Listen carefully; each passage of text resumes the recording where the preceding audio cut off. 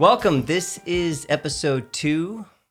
It's called The Making of a Mystic with Kevin Sweeney of season 4, which is called This New Space. And before we jump into our conversation with our friend Kevin Sweeney, a couple of things. We want to talk about a couple of things that are going on. One, we have a new audio that we have out on our website, and it's called Raising Humans. And it's a parenting audio on observations that Jen and I have made over the years. It's observations and commentary on what we've seen as not only those who are raising 3 sons who are now in high school, middle school, and elementary school, but also between various settings, so from teaching in a public school system to running youth groups to leading families in a church setting for 19 years, and obviously raising 3 humans of our own. We've noticed there are similar questions that arise when it comes to parenting. Like, what do we do with social media and phones? How do we talk about sex with our kids? How do we not pass on unhealthy cycles from our past? How do we help our kids develop a healthy faith and spirituality in their lives, whether we're a part of a traditional faith system or institution or culture or church, or if we're not? How do we help our kids integrate and take on a faith and a life of their own? This audio is going to encourage you in a path of intentionality with your kids, show you how to value your relationship first with your kids, and really address difficult parenting issues to help equip and empower you in your parenting journey. And so we all feel inadequate at times, of course, and there's no such thing as perfect parents. There's no perfect families. There's no perfect kids, but you have what you need, and you're not alone on the journey, and you can raise loving, wholehearted humans that make a better world. And so this audio that we have is 5 hours. It's got 23 chapters, and we're so excited about it and excited for you to check it out. So it's up on the site.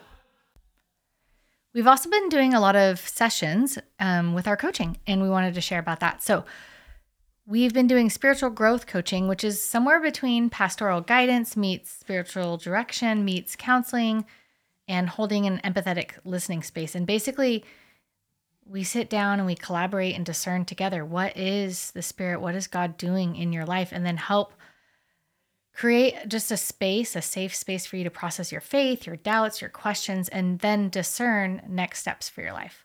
So it can be helpful when you feel stuck or when you want to keep growing in your spiritual life, but you don't know how. When you feel like you don't fit within the boundaries of an institution, but you still want to lean into your faith. When you desire to take a next step, but you don't know what that could be and you need clarity. When your faith has evolved and you desire some sort of like judgment-free space to process that. When you have doubts or you have questions about God or how the Bible's been interpreted and you need some guidance and you need like a safe space to talk about it. Or when you're just, finding truth in spaces outside of your traditional faith upbringing, but you aren't actually sure how to integrate that truth into your life. So yeah, it's just been a really powerful space for people and for us too. It's been really fun. So life-giving. Such a joy for us to do. So, and we've been doing other kinds of coaching as well. Another type of coaching that we've been doing is what we're calling relationship coaching. And while all of our coaching is obviously spiritual, because you can't separate spiritual from any part of your life, we've been specifically working with dating, engaged, married couples and families that are looking to heal emotionally or wanting some extra support, or just like a checkup or a check-in as they're coming out of this last pandemic season and stepping into a new season of life. I know that in our own life and marriage, like check-ins and checkups like this have been really helpful and have brought us life. And I know that for those we've been meeting with, it's brought them a ton of life as well. And even families with kids that are looking for some extra support and encouragement as they're raising their own humans. So that's been just super fun. And you can check that stuff out on the site and explore more about it there.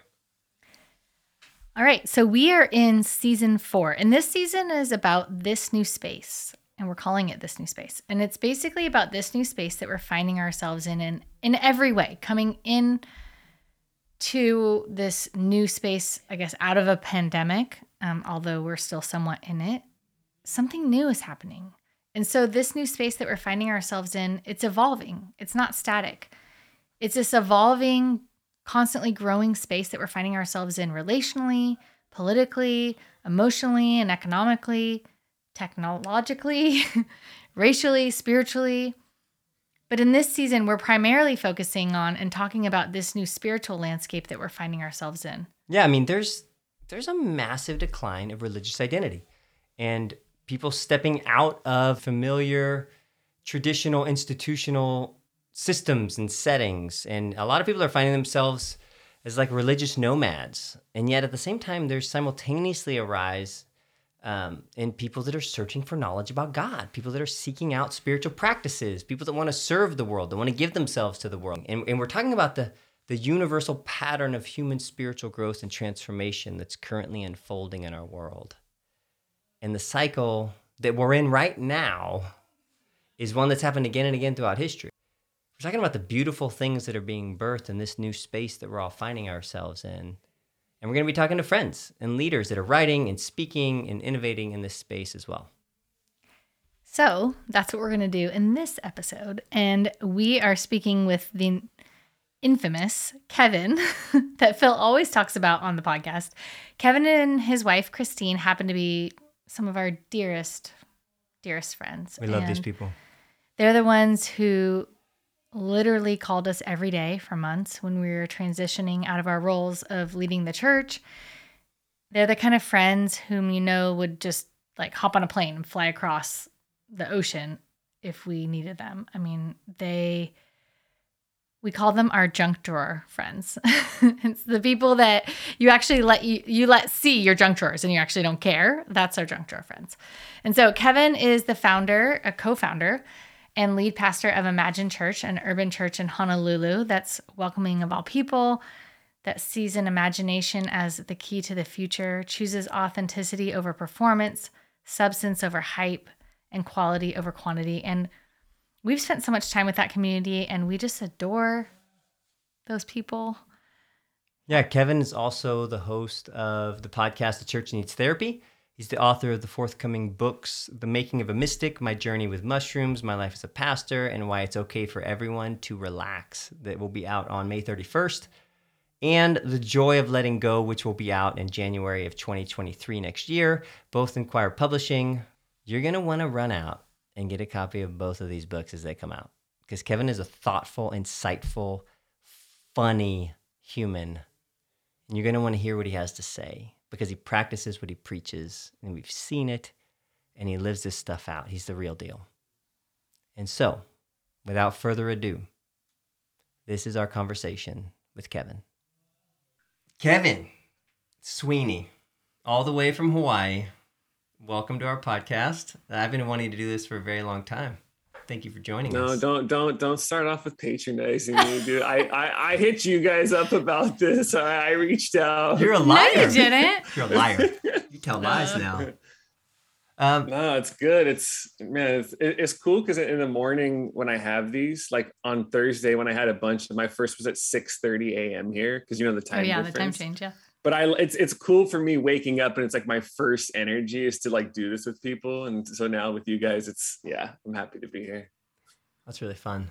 There's a fun energy in doing these conversations, and then there's just a whole different level when it's a really dear friend. Because you just laugh together. Yeah. Sometimes that's why you guys, you feel free. You can go off on all the rants you want. Don't be self-conscious about talking too much. We're just here hanging out. I will steer it back to my book somehow, but then also we can just keep talking. Okay, speaking of, it's a good starting point. You wrote a book. I know, right? Which we are so excited about. I know you think about it 2 years ago right now when we were just in the first like 2 weeks of the shutdown. And I had no intentions of writing during the pandemic, during the shutdown. At that point in my life, it wasn't even on the table. I mean, it was like a possibility, you kind of carry with you, but it wasn't like a conscious thing. And, life doesn't always work out like this. I know this might sound like overly romanticized, but I was in the mountains here on Oahu in Honolulu, where I live, for listeners don't know. And I was in a time of silence up there. And in that time of silence, it was like a snap of a fingers. And I saw it and I thought, that's a book. I saw it all in an instant. And I went home and like obsessively, like I've never been so singularly focused and obsessed on one thing creatively my whole life. And I went home, and however many months went by, and I was like, the book's done. What did it look So like when you it was saw it? special. What did it look like? What does that You know mean? what I saw, because if you look at the book, like the book tells defining moments in my own story. So, the title of the book for people listening, The Making of a Mystic. And then the subtitle is My Journey with Mushrooms, My Life as a Pastor, and Why It's Okay for Everyone to Relax. And so the journey with mushrooms is like my story on the path towards this spontaneous awakening moment with God that I had at 18. So, the book is like existential crisis at 17, mushrooms as a spiritual guide, and then leading into this awakening moment. But the rest of the book, when I say my life as a pastor, it's all different kinds of wisdom of the everyday, right? It's the mysticism of every day. So the book is about non-dual seeing, but it's also about choosing your kids over building a platform, right? It's about pastoring from a creative and a liberated place that knows we have what we sometimes seek out of what we are creating, right? So it's about being liberated by this cosmic vision and still paying attention to and loving the concrete person next to you. So it's all like not disconnected, but distinct pieces, distinct parts of the wisdom journey that are connected as a whole. So in the moment of silence, I just saw, oh, this book isn't one thing, it's many things. But it's also the discovery that the many things are actually all one thing.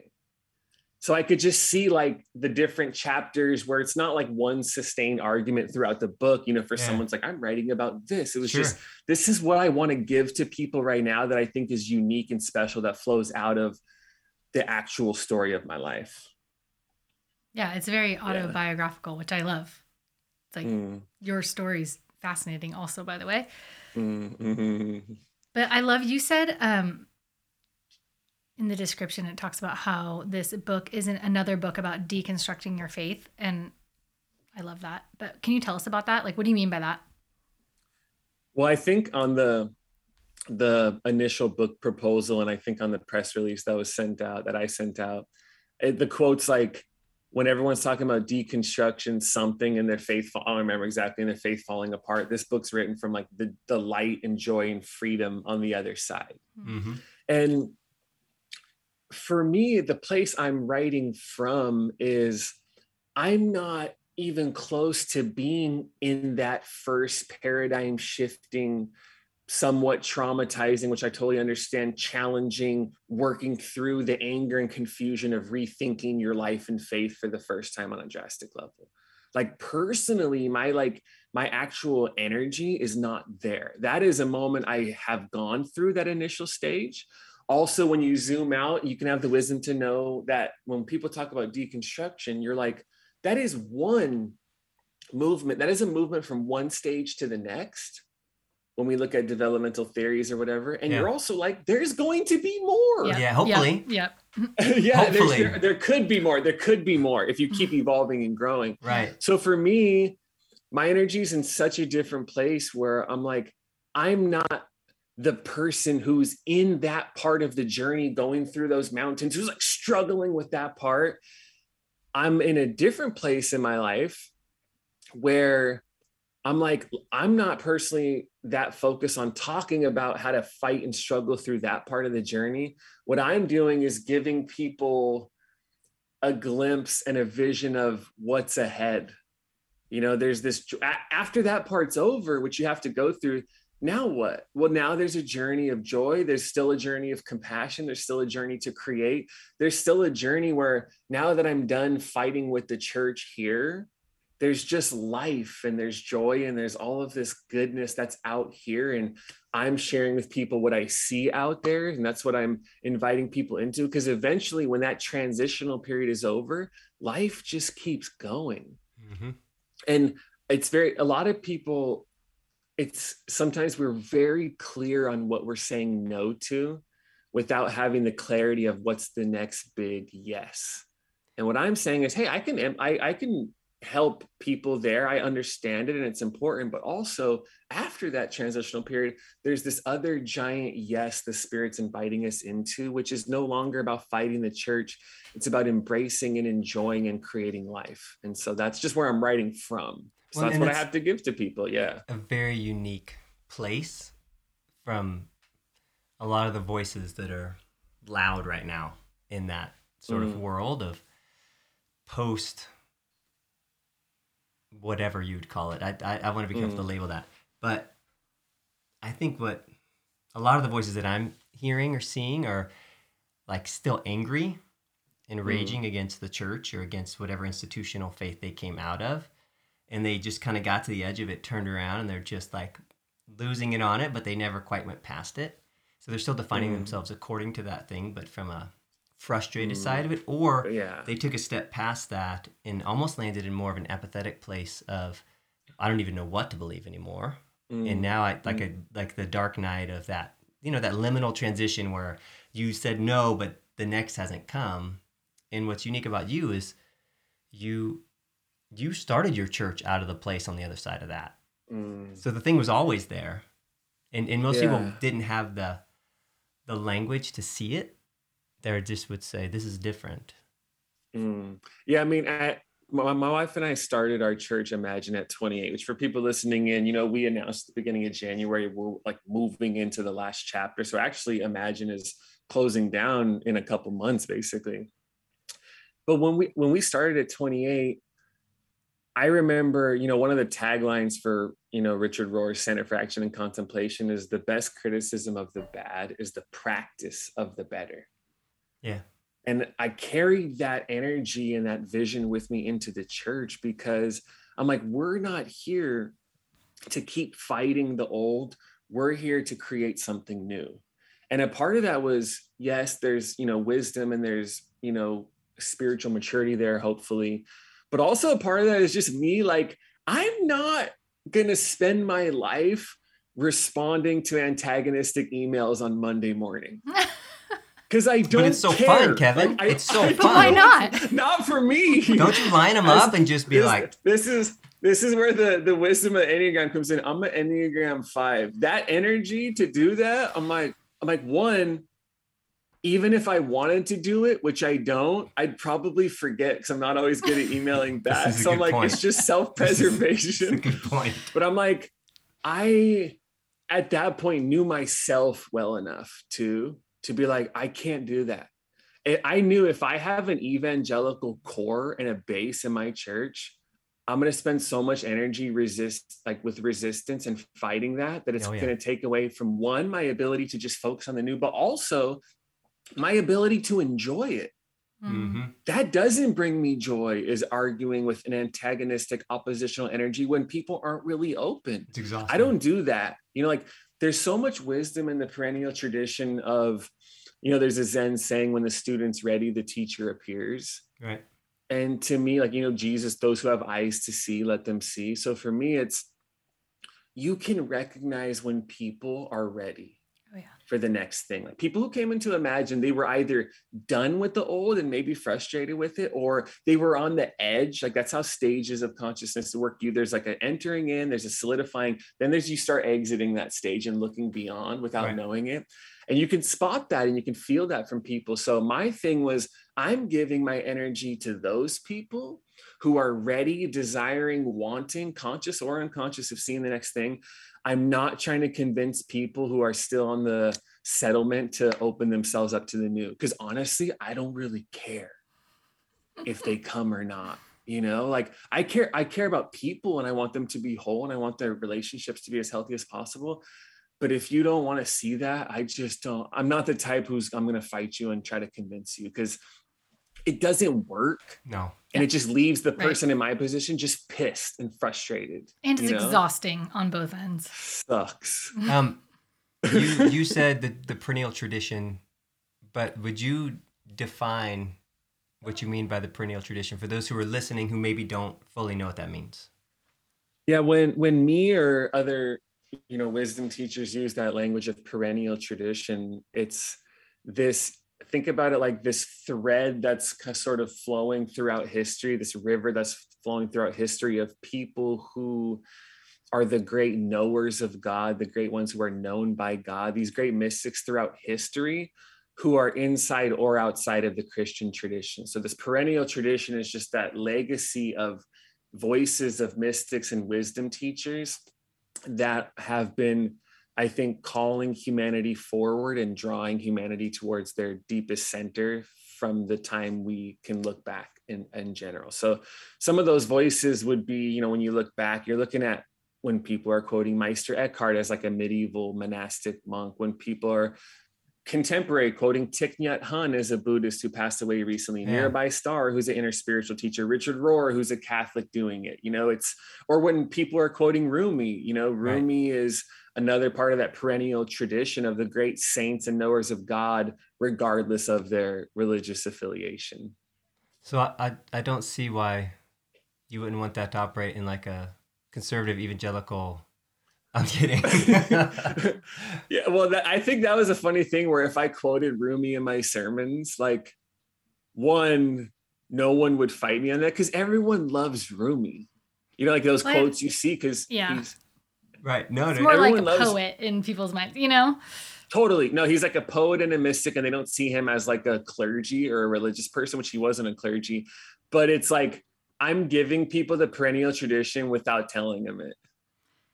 So if I'm quoting Thich Nhat Hanh, or I don't know if I ever quoted him in a sermon, or I'm quoting Rumi in a sermon, or we're reading a Rumi poem, or we're reading some other poem, it's like, or Hafiz, like some great Sufi mystics, for example, it's like I'm giving them the perennial tradition without the label. So they don't have to fight and wrestle with the label of whether or not I can actually let this in. It's like, well, without giving you a label, I'm just giving you the substance. It's the substance of God, where regardless of where it's coming from. So as in a community, that's what I would give to people when I would quote or read stuff or whatever.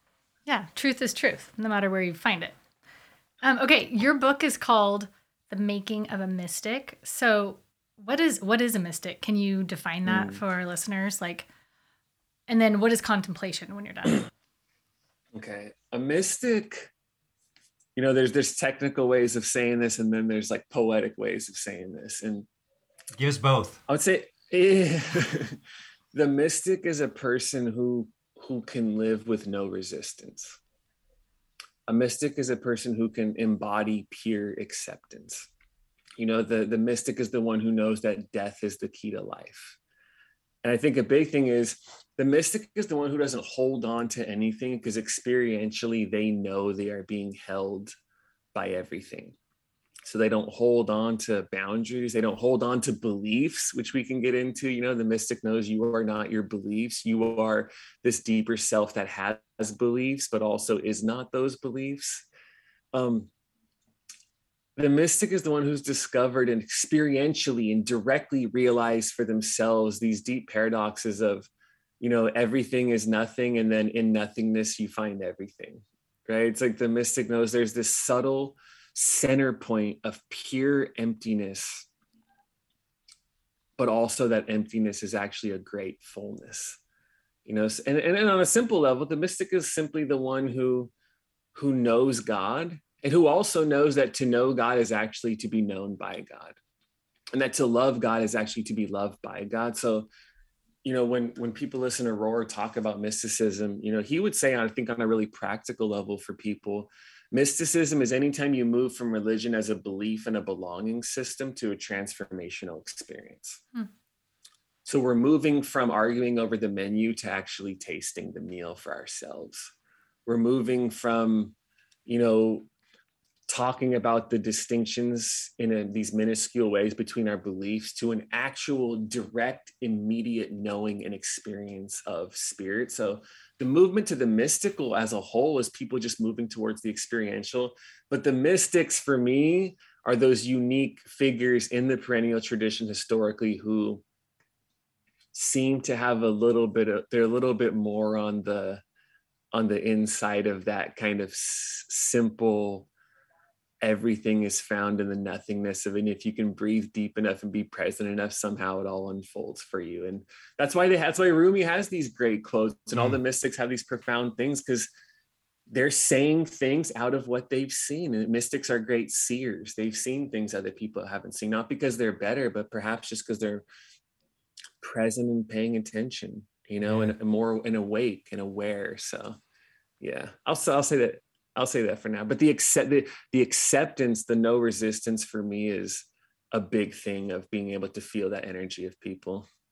And then contemplation within that. Because whenever you and I talk, which is quite often, you always... well, it's usually at like me reaching out, Phil's like, I have like on the mainland, like two of my, two really great friends. And I just call them. They're the only people I call, basically. If you look at my phone, like it's my wife and just them two. So, it's like, oh, I have a little bit of time. I have 15 minutes. I'm going to call. So I'll answer and be like, just so you know, I'm always reaching out. I'm like, I got 6 minutes and 47 seconds before my next meeting starts. Perfect, dude. That's all I need. I am always going to call and make a couple inappropriate jokes and just hang out anyways. That's for my entertainment. I'm going to be honest. It's not about you in those moments. It's about me. But whenever we do talk, which again is quite often, but usually me reaching out, but when you describe your practice, like your spiritual practice, you always describe it as silence or going up onto the mountain or solitude or the quiet. And so you have like this whole thing that you regularly enter into. Even when I was working on a project recently, you're like, Phil, in the early morning hours, have your silence, be centered, give your energy to the thing right then. Like tell me about your practice, like, because it's contemplation is your silence. So explain it. Yeah, it's funny. I just did, this podcast called the Inverse Podcast with Drew Hart and this guy named Jared McKenna. He's kind of like from my perspective, he's like a Shane Claiborne from Australia. Okay. I say that as a compliment. He's a great guy, and it was like sort of like a last minute thing, and it's a great podcast. So I was happy to be on, but I had to prepare. Like a part of it was like a small Bible study because they do it live with like their Patreon people. Interesting. So I was like, dang, this is a short notice and I got to prepare stuff. It's not just an interview. And when we were talking, we're talking about the scriptures, and I did this little thing, and I told them, I said, I don't read the Bible devotionally. And I haven't, like, from my own thing, like for, I don't even know how long, since I have 10 years, maybe. Over. Which is amazing because you've been preaching this whole time. Yes. I broke some of the rules of when the preachers tell you don't just read your Bible to preach, you have to read it. I'm like, no, thank you. Oh my gosh. Well, but what because the wisdom of what they're saying is like, because they're saying you need to be connected with God. Yes. You need to be in that. I'm like, the Bible for me has never connected me with God. The Bible is initiating me into the story. The Bible is helping me get to know the concrete Jesus, but the Bible for me has never, ever really felt like a mediating presence between me and the divine, because that you hear in the book, my experience from my foundation of my faith was direct, immediate experience of spirit. And then after I got the Bible, so for me, the Bible never had that role of like, when I'm doing devotions, I just connected with God. I'm like, no, I just took in information about the story. So first of all, that is a part of the background. So, contemplation, silence, and solitude, for me, my practice is basically silence and what I call a slow, loving dialogue with God. I get some of that language from James Finley, who's also at the Center for Action and Contemplation. But what is happening in contemplation, what is happening in silence for me, like on a practical level, one, contemplation is a conscious experience of my true self. So I am not just believing, I am actually experiencing and actualizing and realizing and knowing my true self in that moment. This self that that knows experientially it is not its ego. So that's one of the things that happens in silence is you actually experientially know there's distance between you and your ego. So again, you're like, this capital I is over here and this small I is over there of my ego identity and the things that I do. And that space between this larger self in Christ and then this other smaller self that runs around and does a bunch of activity is so important, because you can't think or believe your way beyond your ego. You have to actually transcend it and let go of it and overcome it. And to me, contemplation and silence, one of the things it is it is a knowing for yourself that I'm not that thing over there. And it's also knowing I am not my thoughts. My thoughts are over there. I am not my emotions. My emotions are over there. Whatever this great self is before, beyond, and beneath anything that I'm saying or doing or even believing. My beliefs are over there too. You know, those beliefs aren't defining this great sense of a self. And so the wisdom of the desert fathers and mothers early on, the wisdom when people have heard someone like a Henry Nouwen talk about it, or these great mystics, is you have to consistently go to that place intentionally in order to live from that place organically in the rest of your life. Because the pull of everyday life and our errands and the way another text message spikes our like adrenaline, or we have to deal with that, the pull of that is so strong that we need these places to consistently retreat to collapse into, to remember on a bodily level, I am this over here. And the more I go there, like intentionally, the more I will naturally start to become that and live from there in the rest of my life. So I'm here with people talking, creating, writing, but I'm still up. My heart is up there on the mountains, metaphorically speaking, with God.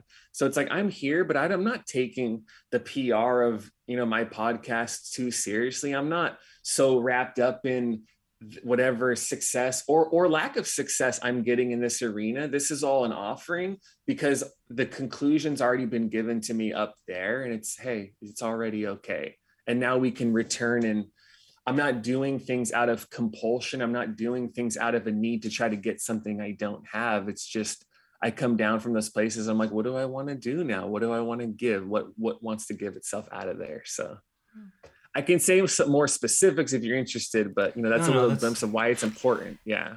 What would you say to somebody who's listening to this and who's like, because you could hear like all the examples that you gave, Richard Rohr, like Rumi, whatever. And the way that you're talking about this, and it might feel, I could see how to somebody, it might feel like, well, what about me? Like, well, how am I supposed to live this out? Or what does this mean for me? What would you say to that person? Like, what's the encouragement? Is there an encouragement you could give to people? Like, can anyone be a mystic? You know what I mean? Can anyone do these practices? Or what are your thoughts on that? I think anyone can move towards the mystical. In the way I define mystics, I think there's some unique people historically who I would give that term to, but the move towards the mystical and the experiential, can anybody be more free?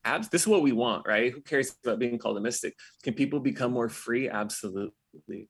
Can people let go of the need to control outcomes more? Absolutely, right? This is the fruit of it. So I'll give the bad news first and the good news. I talked to a guy in our church years ago, and as we were talking about things like this, I started talking about silence. I said, if you commit to a practice of silence, say 20 minutes a day, 3 to 4 days a week, in 5 years, you'll start to get it. That's the bad news, right? Because it takes time. That's right. There's spiritual practices and disciplines, right? Silence is a discipline. Oh, yeah. I've had a practice of silence for like 20 years, and I still have resistance going into it, because I'm like, I could just do things that don't require whatever that requires of me, which is funny because that actually requires nothing. That's the problem. Everything else requires stuff from me. I don't know. It requires a death, I think. No, it requires so much. I'm saying, but it requires nothing, because if someone were to ask me in silence, what are you doing? I would say nothing. Exactly. Right. Because I'm not doing anything. That's what's hard, but it's amazing. There's a bunch of things required from us, like letting go and death, like you said, yes, Jen, that allows us to do nothing, right? So that's the challenge. Right. So want to live organically from that place that you're describing, that centered, released. I mean, dude, 20 years is a scratch on the surface. In silence, it does nothing. In silence, you're doing nothing. But what's funny is that nothing will cost you everything. Yeah. right? It's the interesting part of the journey. But I think the practical part of it is one of the, right? We can talk about community and relationships and vulnerability. We can talk about our action and what we're giving and how we're contributing to healing and liberation in the world. But one of the most important, if not the most important dynamic in the spiritual journey and growth and waking up is, what are the practices and the spaces that actually tether you to the ground of grace? What actually leads you to this deep union with spirit? What allows you to experience God and your true self, which always happens simultaneously? What are the things that help you get there? Right? Rohr and the Buddhists would say, spiritual practices are fingers pointing to the moon. The fingers aren't the point. They are pointing. The moon is the point. The moon is union. The moon is the emptiness, which is a fullness, the light, the grace, right? That's what we want. That's what changes us. That's where life is found. And so I just know people in my life, and I'm a practical person. I'm not an idealist. I'm like, I know people, I'm like, because they're ADD, because they're this or that. I say that like jokingly. I'm not saying they're diagnosed as ADD, but they're just all over the place, and they're a little more towards that chaotic, and not chaotic, but busy energy. I'm like, they're not gonna sit in silence the way I have, and that's okay. I'm like, they're just not going to do that. But I'm like, but what for that person helps allow them to be open-hearted, open-minded, and aligned with their body, because that's what presence is when those things are open and aligned.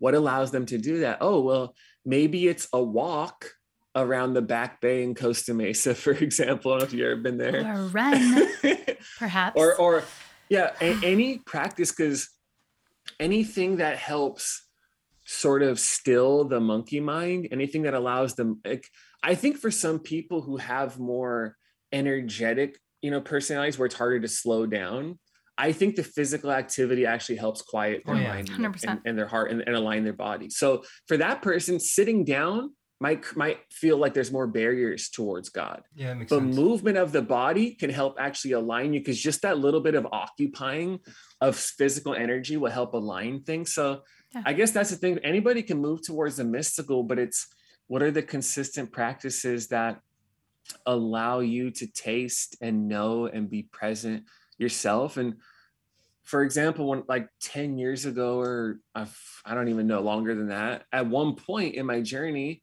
I would spend 20 minutes in silence, but I would listen to Gregorian chants in my headphones, which is like in Latin for people.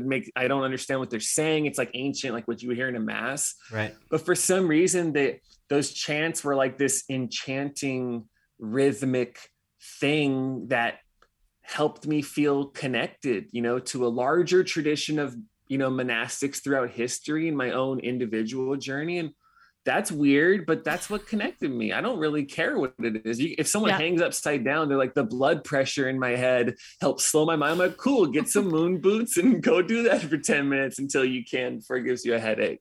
I know. I always love hearing how people connect to God in different ways. I mean, I feel like it really is so unique to each person, and I love getting in conversations with people about that, and especially people who I feel like are really in tune with the spirit. And yeah, it's just interesting because it works differently for everybody. Absolutely. Yeah. That's a part of the exciting thing, is getting to know our own like biorhythms and our own makeup, to be like, this is, that person said was prescriptive. No, that was their journey. And that's how they did that. Mine's totally different. I could never do that. Right. It's like working out. I hate group workout classes. I hate them. I don't want a coach pumping me up. I don't want somebody trying to inspire me. It's like, Kevin, you could push harder. I'm like, no, thank you. I'm fine right here.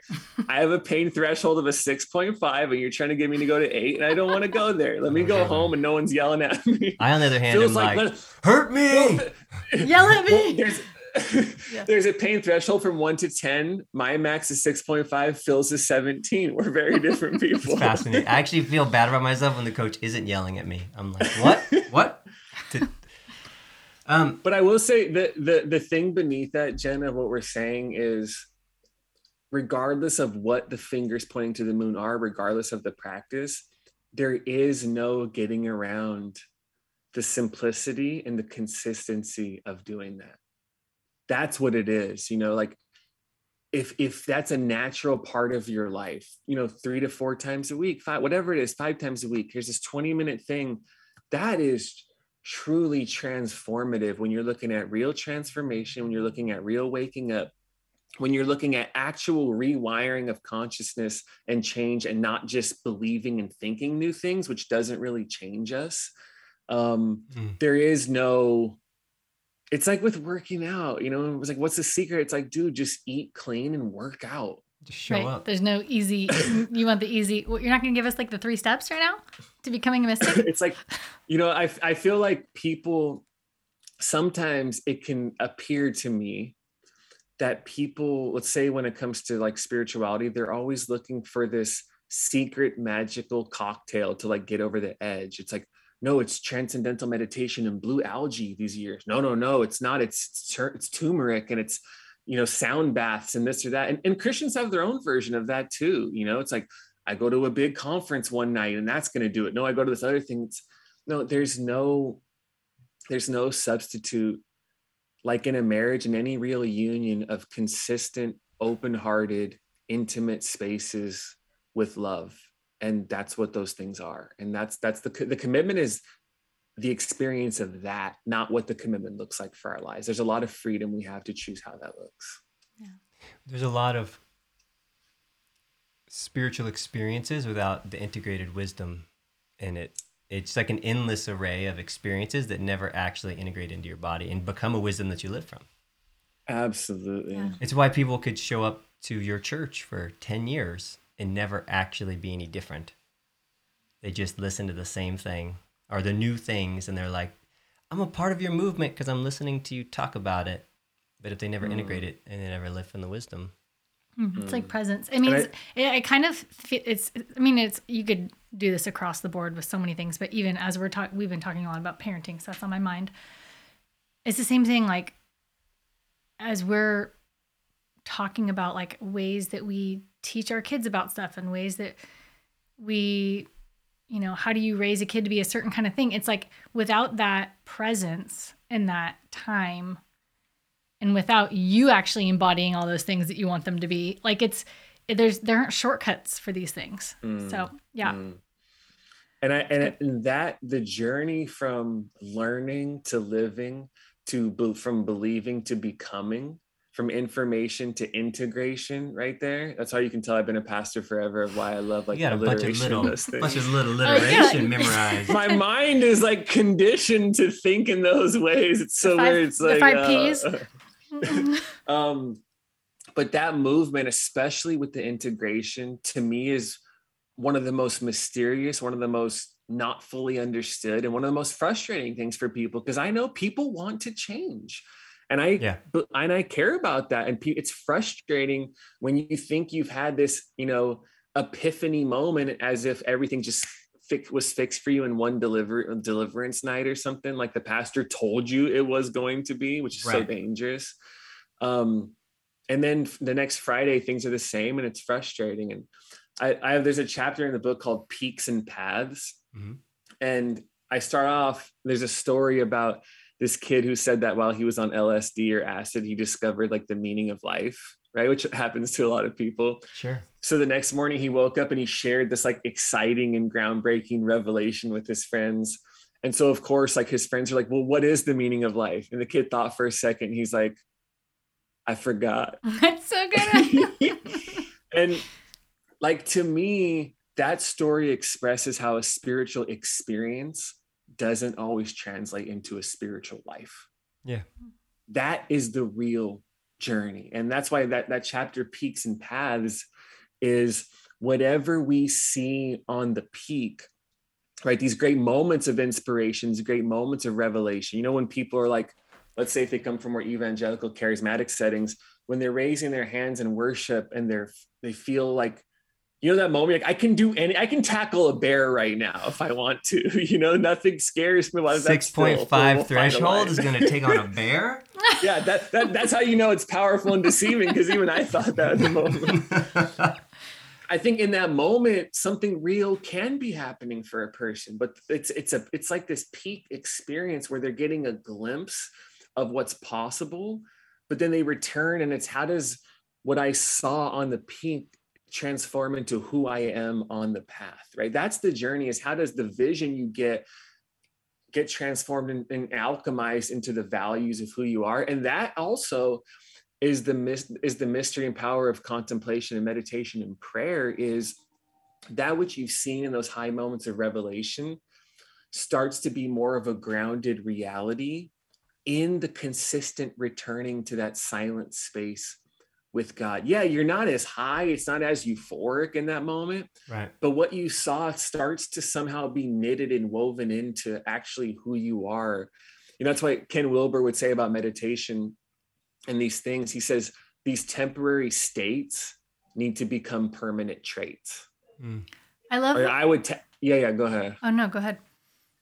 I was just going to say, and I see that from him and take it. And that's why I would say what you experience in that temporary space, we want to become our permanent face. How do I become that? Yeah. Not just feel it. How do I actually become that in my life? Yeah. I like that you address that, just because I think people are a lot of times wanting to go back to an experience that they had because it was euphoric, and they want to recreate this moment maybe that they had with the Spirit, and it was like this such a high, you know, and then because they're not having that same experience again, it's almost like, well, what's wrong with my faith? And even like, I think the freedom to go, hey, as we're growing and we're evolving and our faith is growing, it isn't like this straight line, like the straight line up and to the right. Like there's going to be, we grow, maybe it's 2 steps forward, and maybe then it's a step back, and we fall back into the old thing that we're trying to move forward from. And to me, there's a freedom in that, you know? And so I like, but I really appreciate you like addressing that, just that desire to want to almost return to the way that it was because it felt more warm and fuzzy or whatever. Totally. Can I build off that with a question? Psychedelics. Boom. Well, I mean, it's in the subtitle. You mentioned it twice in this conversation. In the beginning, you had an experience directly with Spirit that it was too profound to have any kind of intermediary between. And then we just talked about people wanting to return to these experiences. You talked about your friend in your chapter who's, I forgot. Well, there's also today an explosion of interest, renewed interest in psychedelics. Totally. I mean, I know in California with ketamine therapy is a thing now for dealing with trauma treatment. And you can just sign up and go have a psychedelic experience with a doctor monitoring you, and that is the therapy. And then afterwards you can meet with a therapist and then talk about your psychedelic experience. Or there's just a big explosion of people wanting to experiment with some kind of spiritual encounter with psychedelics. What's your take on all this? Well, I have a chapter, to make more sense of my connection with it. I have a chapter in the book called Mushrooms and Missionaries. And it is like, I open by telling this like Thomas Merton story, where when Thomas Merton was young and he was like heading towards his awakening and he was starting to like sort of come alive. Thomas Merton, one of the great mystics of the 20th century. Yeah. From my perspective, responsible for really reintroducing not just the church, but the West, which is audacious to say, to contemplation and to this contemplative spirituality towards the non-dual, etc. And when he was getting closer to this experience, there was a visiting Hindu monk named Mahaman Brata Brahmachari. And so he was visiting and lecturing at like Yale divinity schools or something, like one of those Ivy League schools, I think. So Thomas Merton gets a hold of him. It's like people getting a hold of a pastor after church or over a conference. Like, should I talk to him? No, go. He's open. Go now, right, yeah, now. Code red. Oh, his bodyguard looked away. His bodyguard looked away. You come in too close, boom, you got close. Yeah, absolutely. And when he went to him and he asked him for guidance, what's so fascinating about that story is this Hindu monk didn't point him towards, the sacred texts of the Hindu tradition or some great monks from their legacy. He told him to read St. Augustine's Confessions, and he told him to read Thomas à Kempis's Imitation of Christ, right? Which is another earlier sort of, wisdom kind of tradition thing. Yeah. And let's say those things become a part of Thomas Merton's journey. They get integrated somehow. And then he eventually moves towards this experience of enlightenment and awakening. Now he's this great Catholic mystic. What was funny about that is I don't think in that Hindu monk's job description was being a missionary for Christ.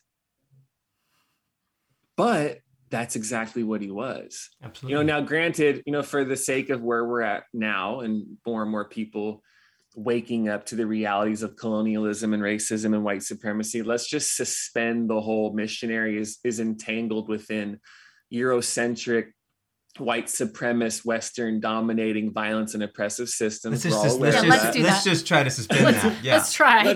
Let's suspend that for a second and assume we're all aware of that, hopefully disentangling in our own ways. But the healthy part of that term missionary for me is, well, it's pointing someone further towards Christ. Okay. That's a good thing. And so in the same way, I think that Hindu monk was a missionary for Christ in Thomas Merton's life. Mushrooms were a missionary for me in my own life, because when I was doing them, I always sensed the mushroom saying to me, yes, but keep going. Like it's not this. It's like, it's yes, you're getting a glimpse. Like when we talked about the peak and the path, you're getting a glimpse. There's all this wisdom. There's this vision. There's this interconnection. There's this presence. Like for me, it was the only time I really felt at peace in my life. So there's, the mind, to me, it was like, the mind and the heart has the capacity to experience peace. But that moment is a temporary experience when I go back to my regular life and I'm not at peace, but it shows me it's possible. And real freedom comes from being able to get there without being able to take anything. Because then it's just, it's contingent upon that. It's and now I'm growth. enslaved to that thing. And I just sense they were like, yes, there's something real here, but it's pointing beyond itself to something further. It was like mushrooms for me were a signpost pointing me to a future I couldn't see. They were pointing me to a freedom I desired, but wasn't sure even existed. I wasn't in youth groups. I didn't have that kind of thought and guidance at the time. Sure. And it was pointing me towards a truth I hoped for, but wasn't guaranteed. So they gave me a glimpse of the goal. It's just, I didn't know what the goal was or how to get there, but I felt like they kept saying, go further. So that's what it was for me, was the experience of mushrooms for me. And, I tell another story, more mushrooms. This is another chapter, more mushrooms in the most important moment of my life, because eventually on mushrooms, was when I had, this direct, immediate experience, this actual spontaneous awakening moment with God. It was to the point where it was almost physical, like almost physically, I could feel light and love being like infused into my life. And it was my primary experience of faith wasn't here's a belief system, wasn't here's a religious tradition. It was a universal affirmation and this cosmic yes to my life. This yes in love, this overall feeling enveloped by light and love. So that affects me to this day of how I think about beliefs and traditions. Because I tell people I had the experience before any dogma. I had the awakening moment before any, do you believe this about Jesus? I had the awakening before anyone said anything about atonement theories, right? To me, it was just this actual. The atonement theories that's not what got you? But that's what's crazy is going to a Bible college or other, later on, it was like, oh, you're saying you have to believe this or say this, and then you cross over this sort of chasm. When for me, there was never a chasm. It just ended up being this direct marriage from the very beginning. So that affects how I think about beliefs and concepts when I'm in Bible college and they're saying this, I can remember being 23 24 maybe. And maybe right when I finished Bible college at 24, and I was sitting in the parking lot of the school and I had a journal. And in the journal, one side said reality and one side said concepts. And it was like the idea of like, you know, when you cross over, the cross helps you go from one side to the other. And I remember thinking something like, more like the concepts just help you personally make the leap to experience that which is already true. There's no space that you're overcoming. It's just you're overcoming the illusion that there was any space in the first place. Maybe human beings need rituals and need these beliefs to actually experience and know that which is already true. And if that's the case, fine. These are helpful for a while. But honestly, like, I've known people who don't believe, who aren't Christians, who are doing more of the Christ journey than people who have the beliefs that aren't actually waking up. You know, what do you do with that? And that was true of my own story. That's fascinating. What would you say to people who are looking to experiment with those things today? Yeah, that's a good question. And it's an interesting question for me, because like, you know, for some of the podcasts I reached out to be on, who I sensed are like sort of more evangelical-ish, you know what I'm saying? I like prefaced it with like, hey, I just want you to know, like, I'm not like some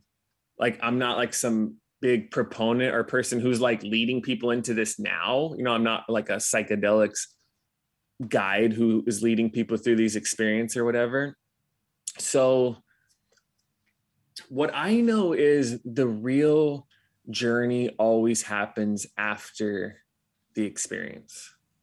That's a guiding thing for me. The real work that extends beyond this religious experience comes from the consistent practices that enable you to return and remain in spirit, like we were talking about, right? The real work is whether or not you're going to face your own shadow and feel those painful feelings as they arise, right? The real work is confronting and naming and letting go of all the illusions you believe. The real work is surrendering all of your expectations on life. And I really mean all when I say that. Right? The real work is having the courage to heal the deep wounds within. Like, that's the real letting go. And in the end, for most people, the psychedelic trip can become a momentary door to a great party. But for me, they were this wise guide pointing me beyond themselves to the ultimate celebration in God, in spirit, in Christ.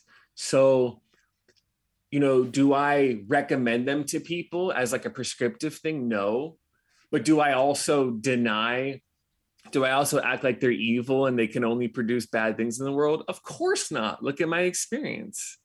You know, I'm not like a heavy proponent of them. I'm also not this outspoken antagonistic force against them. So I think it doesn't surprise me that there's all of this new research that's happening, right, you know, about it, and that people have positive experiences. I also know the majority of people that I did psychedelics with are not these great gurus and advocates for justice and voices of compassion, because when you grow up getting high like I did all the time, you're like, most people just want to feel groovy, man. You know, most people just want to get high. And I think if someone was doing that along with being vulnerable, along with shadow work, along with therapy, along with all these other things, that to me, if it's integrated into a whole, I feel differently about that. But when someone's not doing the real work and they just want to go do ketamine experiences and psilocybin experiences, and now I'm like, all right, like, it's just another way for the ego to disguise its desire to do what it wants in religious or spiritual activity, which is true for anything else too. But so I'm sort of ambivalent of like, I think it doesn't surprise me there's research has positive effects, and there's also like, in the end, I'm like, if you're not doing the real work, like this ain't, for some people who are super into it right now, I'm like, this ain't the key to life like you think it is. You know, it ain't gonna do it. Only the real work does that. Yeah. Or just a way to deal with pain. Yeah. Just another way to deal with pain. Yeah. So I am like, it's very contextual. My conversation with individuals will be very different based on how I know them and what I see happening.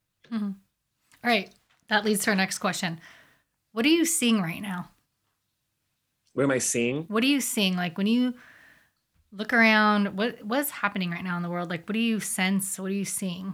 Like in the spiritual landscape? Spiritual landscape, and just, I mean, through all the transitions, obviously, that we've been going through in the last several years, all the pain and the stuff. But what do you, I don't know, just curious. I think I'm seeing, like, specifically for people who have come up through the church and being in congregational life, and I'm still pastoring, you know, our church right now into this last season. I think whatever we were seeing before the pandemic of post-church, post-Christianity, post-congregational life, spiritual but not religious, right? There's many different ways to get at people who are still desiring something real, but are less and less interested in seeing the church as the center, as the holding together center for that. Whatever trends we saw that before have been sped up a lot during this process. You know, I'm sure you guys have seen that ton too. Mm-hmm. Significant. And I think there are some people who will continue to be a part of congregations, and that's great. And I hope to continue to support and love and, you know, preach and be a part of that. You know, I love the church. And so for the people who do that, I think it's great. And I think what we need there is more and more wider, inclusive, and hopeful versions of the faith. You know, and I hope to be a part of helping contribute to that as we move into the future. But I also know, this is where I'm not an idealist, and I'm the type of person, like, I let other people be in the driver's seat of their own life. I don't need people I just read that from like Cornel West somewhere, like that phrase, you know? And I'm like, that's such a good way of even how I think how we approached Imagine. Like, I let other people be in the driver's seat of their own life. So there's some people who are not going to go back to congregation. A lot of people. They're not. A lot. And they're Christians. Yep. And they want to continue to follow Jesus, and they want to continue to experience the depth of the spiritual path, right? That, to me, I'm also okay with that. I'm fine with that. I'm not mad at those people. I don't need them to be in conventional forms of church. So I think one of the trends that's particularly interesting or relevant to us right now and where we are, and a lot of other people who are in similar places, is there's this new space, this widening space that's opened up for those people to ask, what does it mean to be on this path and grow and evolve and change, even as I continue to desire following Jesus without my traditional form of church? And with people like yourselves and like me and many other people we know, it's, what does it mean to lead and guide and pastor people into the substance of a life with Christ without the forms of church that we have given ourselves to for a long time? Because those people who aren't going back to church still need guides. Yep. Still need teachers, still need support, still need to be reminded of who they are, still need people to love them through the hard times, which is like, it's this funny thing of, what does it mean to continue to lead with the substance of Christ without the structures that we have been used to? What does it mean to keep guiding people into the flow of God without the form that they're used to? And people are asking those questions consciously and unconsciously.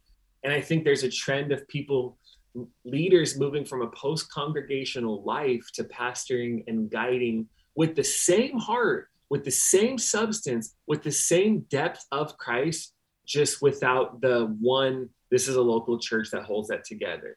You know, so I think, to me, there's so much going on, but that's something I see that I'm particularly interested in, because that is a trend that will continue to increase from my perspective. I agree. What's giving you hope right now?